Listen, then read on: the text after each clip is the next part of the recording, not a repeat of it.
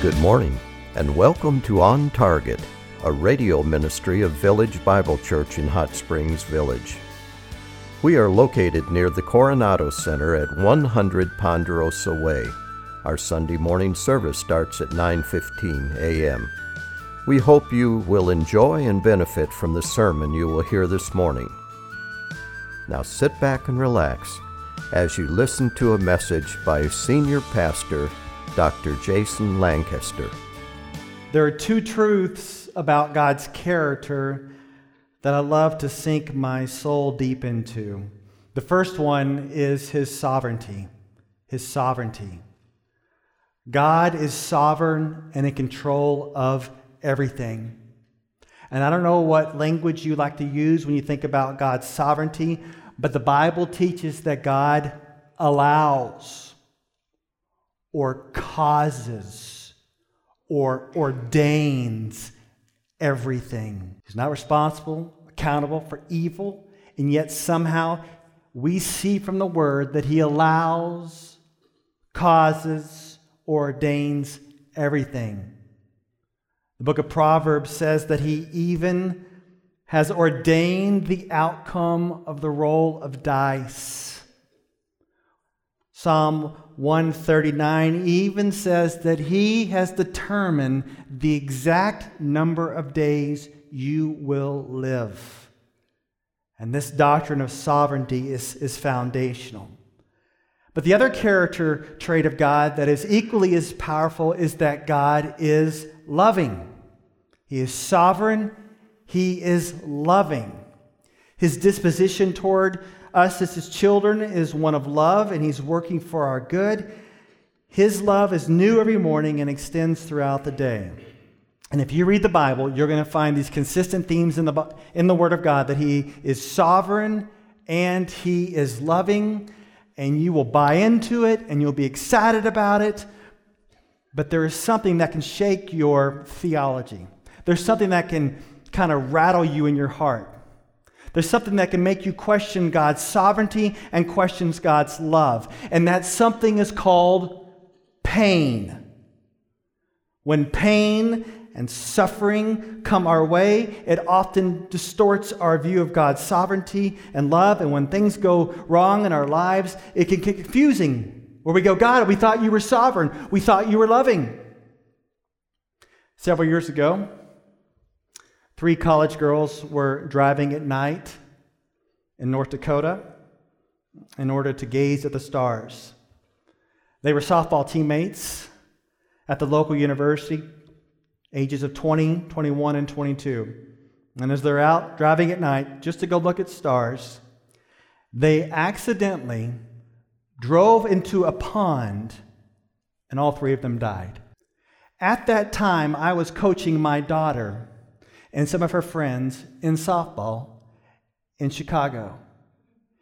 And if that had happened to my daughter and her friends, I would be devastated. And when things like this happen, where we mentally and emotionally try to come to grips with how God could let something like that to happen, if He is both sovereign and loving. And I know we all have these things that happen in our life. We go, God, what is going on? You're sovereign and loving, and yet look at this mess. How do we piece it all together? How do we interpret it? How do we relate to God? Well, this morning, that's where we're going. And the way we're going to get there is we're going to start by looking at the book of Ruth. And in the book of Ruth, you have God's fingerprints and sovereignty all throughout the book. There's these little twists and turns where only God could be in charge. But the book of Ruth starts out on a note of suffering, on a note of pain. Later on, we'll look at the love story. It's going to be great. We're all going to laugh and celebrate. But right now, it starts with pain. And in the midst of this pain, we're going to see the sovereignty and love of God even in this drama. So let's go ahead and jump right in and start with the context. And this morning's going to be one long story. Not a lot of illustrations to try to stick with the story. If you've never studied a book of the Bible from beginning to end, this is a great place to start. It's short, and you can knock it out, all right? So stick with us. Look at verse 1.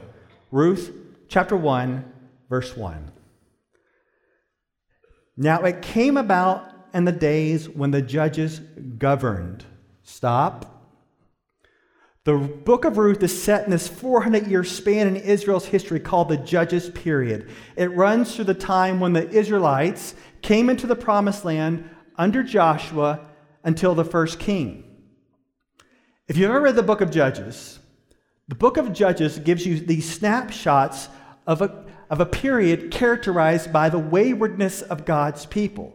All right, so have your finger here in Ruth and turn all the way back to the last chapter of Judges. It should be on the same page, right? All right, you can do this. So the last chapter of Judges is right there. The next page over, I shouldn't hear too many pages turning. Look at the last verse of the last chapter of Judges. Look what it says. In those days there was no king in Israel. Everyone did what was right in his own eyes. Could you imagine living during that time? This is what would happen. It was amazing. This is a cycle. If you ever read Judges, I'm going to give you a snapshot of Judges. This is what happens, all right? God's people are wayward. They are going after false gods. God punishes them by putting them under the dominion of another people group. The people feel this burden. They cry out. They repent. God, please deliver us. God delivers them by sending judges. All right?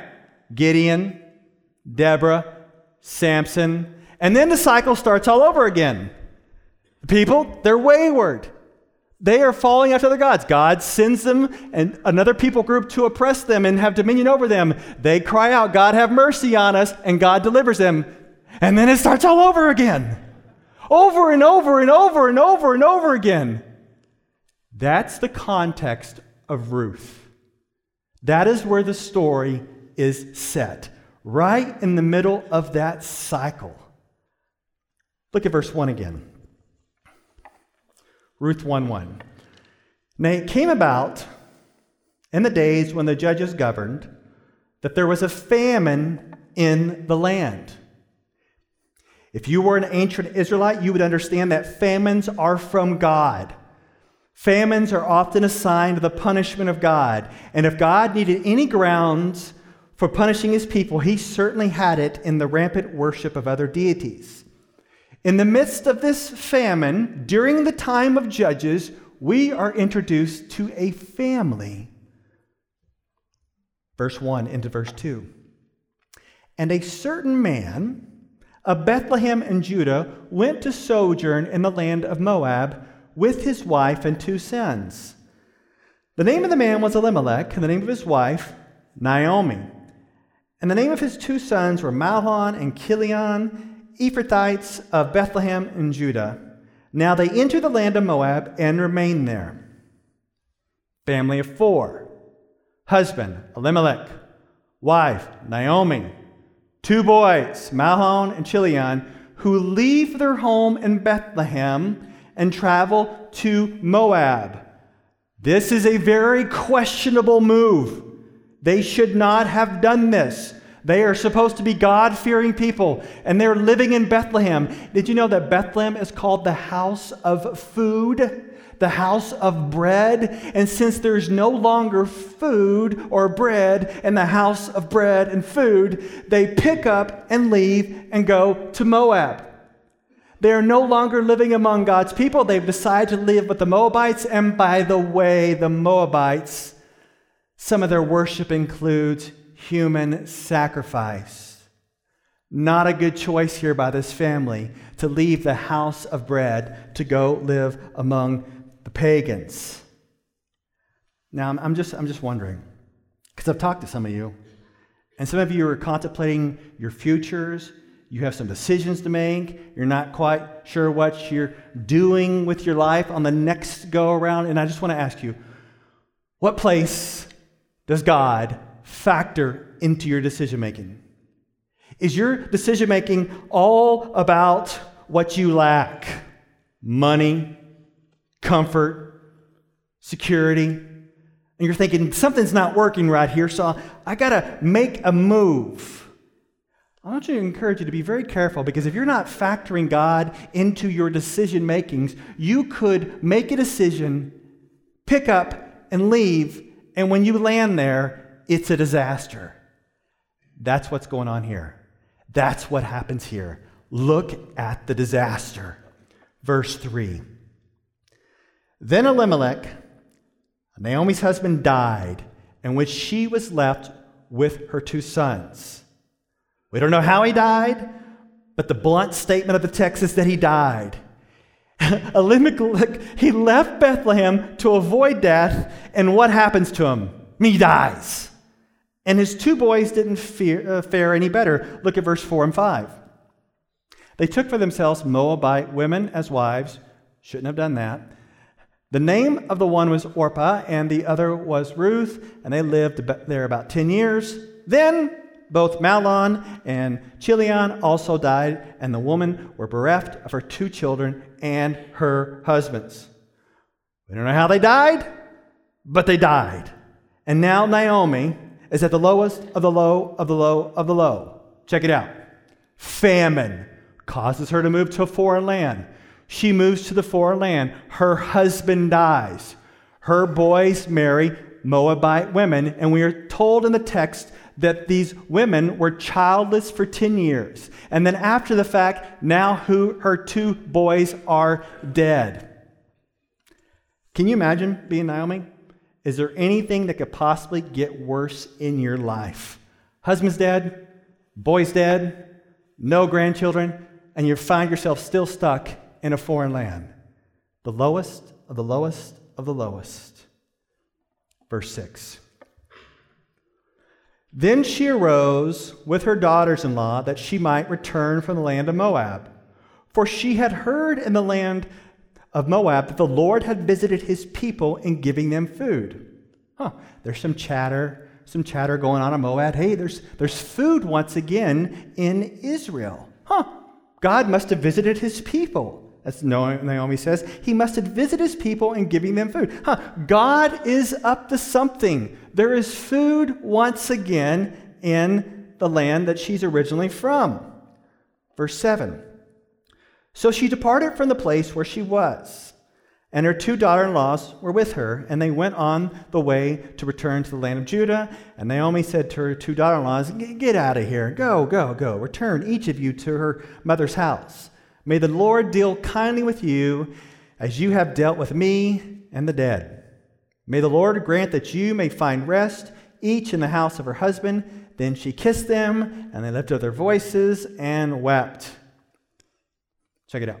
Naomi's like, hey, you guys got to go back. You got to go back to your mom's house, and when you get back there, you're going to find some good Moabite boys, which there are none, by the way. You're going to find some Moabite boys, you're going to get married, and you're going to have kids, and that's going to be great. I'm going to go back and live my miserable life in Bethlehem, but you two need to go back with your moms, get married, and have some kids. That's pretty much what she says.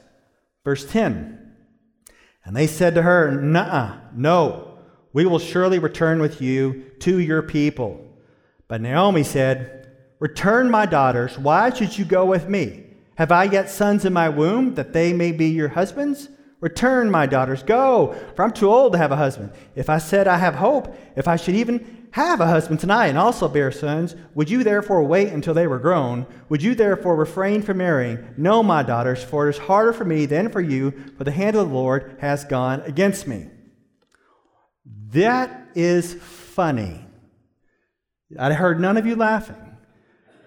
But you hear what she's saying. She's like, no. It doesn't work like that. By the way, I'm not married. And I know you two ladies, you want husbands to have kids. So check this out. If I get married somehow, and then I have babies, are you two going to wait around for my boys, if I even have boys, to grow up and get married? No, it doesn't work like that. Go back. That's pretty dramatic. Pretty dramatic. But I want you to notice what she says in verse 13. "For it is harder for me than for you." Look at the very end. "For it is harder for me than for you, for the hand of the Lord has gone forth against me. She is saying, I have nothing for you because God has messed up my life. She isn't saying that God could have stopped it, but he didn't. She isn't saying that God could have healed it, but he didn't. It's not that God failed to intervene, but she is saying that God has direct involvement in afflicting her. In fact, she says it was God's hand that has gone against her. And she's saying, look, ladies, you need to go back to Moab because God has his target set on me and you don't want to be caught in the crossfire. This morning we're looking at Naomi's story. Next week we're going to look at Ruth's story. But to tip you off, Orpah, one of the girls here, goes back. But Ruth, she's like, let's go. I'm all in with you. Let's go to Bethlehem. We'll see that story next week. So now, Ruth and Naomi roll up to Bethlehem. Look at verse 19. Skip down to verse 19. Verse 19. So they both went until they came to Bethlehem, and when they had come to Bethlehem, all the city was stirred because of them. And the women said, is this Naomi? It's been years since she's been there. Didn't come back to visit.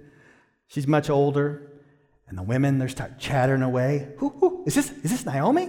Hey, everybody, look, Naomi's back. And this is look at verse 20. I can't believe she talks like this. Verse 20. She said, do not call me Naomi.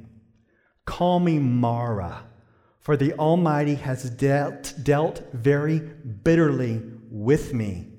I went out full, but the Lord has brought me back empty. Why do you call me Naomi, since the Lord has witnessed against me and the Almighty has afflicted me? The name Naomi means pleasant and lovely. The name Mara means bitter. She's like, don't call me pleasant. Don't call me lovely. There is nothing lovely or pleasant about me. Call me bitter. One scholar has rendered it this way. He said, call me Mara, for the Almighty has cruelly marred me. I mean, is she like requesting a name change? I don't think so. I think this is going deeper than a name change. She is expressing her suffering, and she is attributing her suffering to God. She is blaming God. She says she left full, but the Lord has brought her back with nothing. Brutally honest. And I'm just wondering, there's no need to show any hands, but I'm wondering, have any of you ever interacted with God like that? I mean, does it sound like kind of borderline disrespectful? Have you ever thought that maybe in your calamity that you would, you're pointing the finger up? Well, if you ever like started pointing the finger at God, does that make you uncomfortable? Is that okay to do? Is that theologically right? Is she crossing some boundaries here? I'm going to give you 2 ways that you can understand Naomi's interaction here with God, okay? 2 ways. Now, I want you to process these, and I'm going to give you these 2 right now, and I hope you'll go away and you'll think about them and you'll think about your own life. Okay, 2 ways to understand Naomi's response to her suffering, all right? So let's do this. Number 1, we could say that Naomi needs a balanced perspective, right? We could say she needs a balanced perspective. She understands God's sovereignty in her suffering. We think that she's got that one down just fine. But maybe she's failing to see God's love and mercy and goodness. I mean, she's mistaken, right? God's not against her, right? There's a lot of grace in her life. There's food, once again, in Bethlehem. She has Ruth with her. And if Naomi would do a little family tree navigation, she would see, oh, there's actually some hope for the future. But that's another story for another time.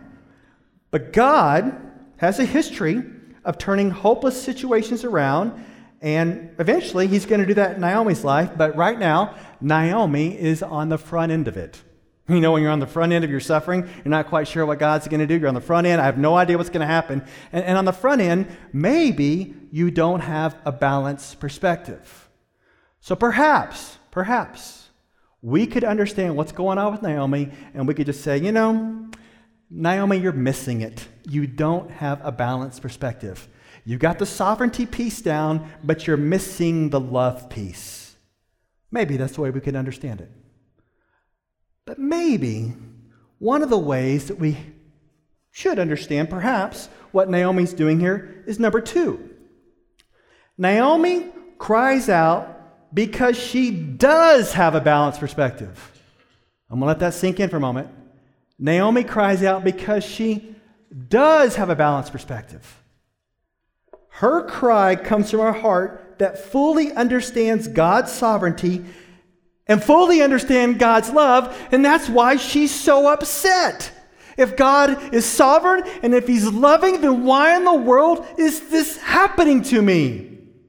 And my brothers and sisters, this Bible is full of people like that. That they understand God's sovereignty and they understand God's love and they wonder, why is this happening? And that is something, you can write this down, that is something called a lament. It's something called a lament. The book of Psalms is filled with them, a lament, where she understands God's sovereignty, she understands God's love, but she does not grasp what's happening to her. Now, it's a very fine line here, and you got to be careful. This is not a complaining spirit. I'll say it again. This is not a complaining spirit that's constantly questioning or challenging God. It's a humble heart where you come before the Lord and you feel the pain and you start expressing your emotions. You're like, God, I don't understand why. One of my favorite authors, Christopher Wright says this, and I find it helpful. He says, "It seems indeed that it is precisely those who have the closest relationship with God who feel most at liberty to pour out their pain and protest to God without fear of reproach." Naomi's lament is loud, it's painful, and I don't think we should look at it as an act of defiance or turning her back on God, but it's a loud lament of faith and pressing into God. It's about being honest with God. It's not having a complaining spirit. It's not having a challenging, questioning spirit, but it's just bringing it all before God and say, God, if you're sovereign, if you're loving, why is this happening? I want to leave you with four little challenges here, 4 little takeaways. You okay with this? 4 takeaways that I learned from Jared C. Wilson. He mentions 4 great imitations of Naomi, and I find these 4 takeaways helpful. And you don't need to furiously write these down because I think they're somewhere in your bulletin, maybe on that handout sheet on the Q&A. But number one, like Naomi, I can believe that God remains in charge even when life is bitter. I can believe that God remains in charge even when life is bitter. And my brothers and sisters, if some of you right now are kind of going through one of those bitter seasons, God is still in control. He's still sovereign. He still loves you. He's got you. He's not letting you go. Second takeaway, and this one's harder. Like Naomi, I can entrust family members and loved ones to God's care. I can entrust family members and loved ones to God's care. And then, she kind of does that with Ruth. And I just look at that and I think, well, that's hard for me because when some of your family members, maybe your kids, right, they're straying, maybe they're suffering, It's hard for me because when I see stuff going wrong with my kids, I'm like, I want to fix that. I want to fix that. Well, a lot of times, like I say, God, it's up to you. You got to fix that. If you got straying kids, God, I can't fix it. I've been praying a long time. God, you got to fix that. Please bring them back to you. Third takeaway. Like Naomi, I can move toward life with God's people instead of hiding away in my own country. I can move toward life with God's people instead of hiding away in my own country. This one's really hard because when you're kind of going through a lot of stuff, what you want to do is kind of hide and do your own thing. But what you need to do is be around God's people. You got to be in fellowship. Got to be in church. Got to be in Sunday school. Got to be in small group. Be a part of a church. Join the church. You got to be around God's people. The last thing you want to do in your suffering and in your bitterness is isolate yourself. And lastly, number 4, like Naomi, I can be honest with God about my feelings and frustrations. I can be honest with God about my feelings and frustrations. You can pour out your heart. You can tell him what's going on. You can lament. And if this makes you uncomfortable, you can't find words for it, open up the book of Psalms and just find all those laments and just read those. They'll give you words for what you're feeling, the lament. There's many ways that we can imitate Naomi, but we know something she did not know. We know someone she did not know. We have much greater perspective than Naomi because we can look to Jesus. Jesus, the Son of God, he knew that the Father was completely sovereign. He knew that the Father was completely loving. Do any of us disagree on that? Do we all agree? Jesus Christ knew that the Father completely sovereign, completely loving. We all agree on that. And yet, on the cross, what did he say? Matthew 27:46. My God, why have you forsaken me? What? He knows his Father completely sovereign, completely loving. Why have you forsaken me? That's his cry. Now, this why on the cross is not because he doesn't understand why God abandoned him, but this why is what he was experiencing because of your sin and my sin being poured out on him. And the wrath of the Father was completely on him.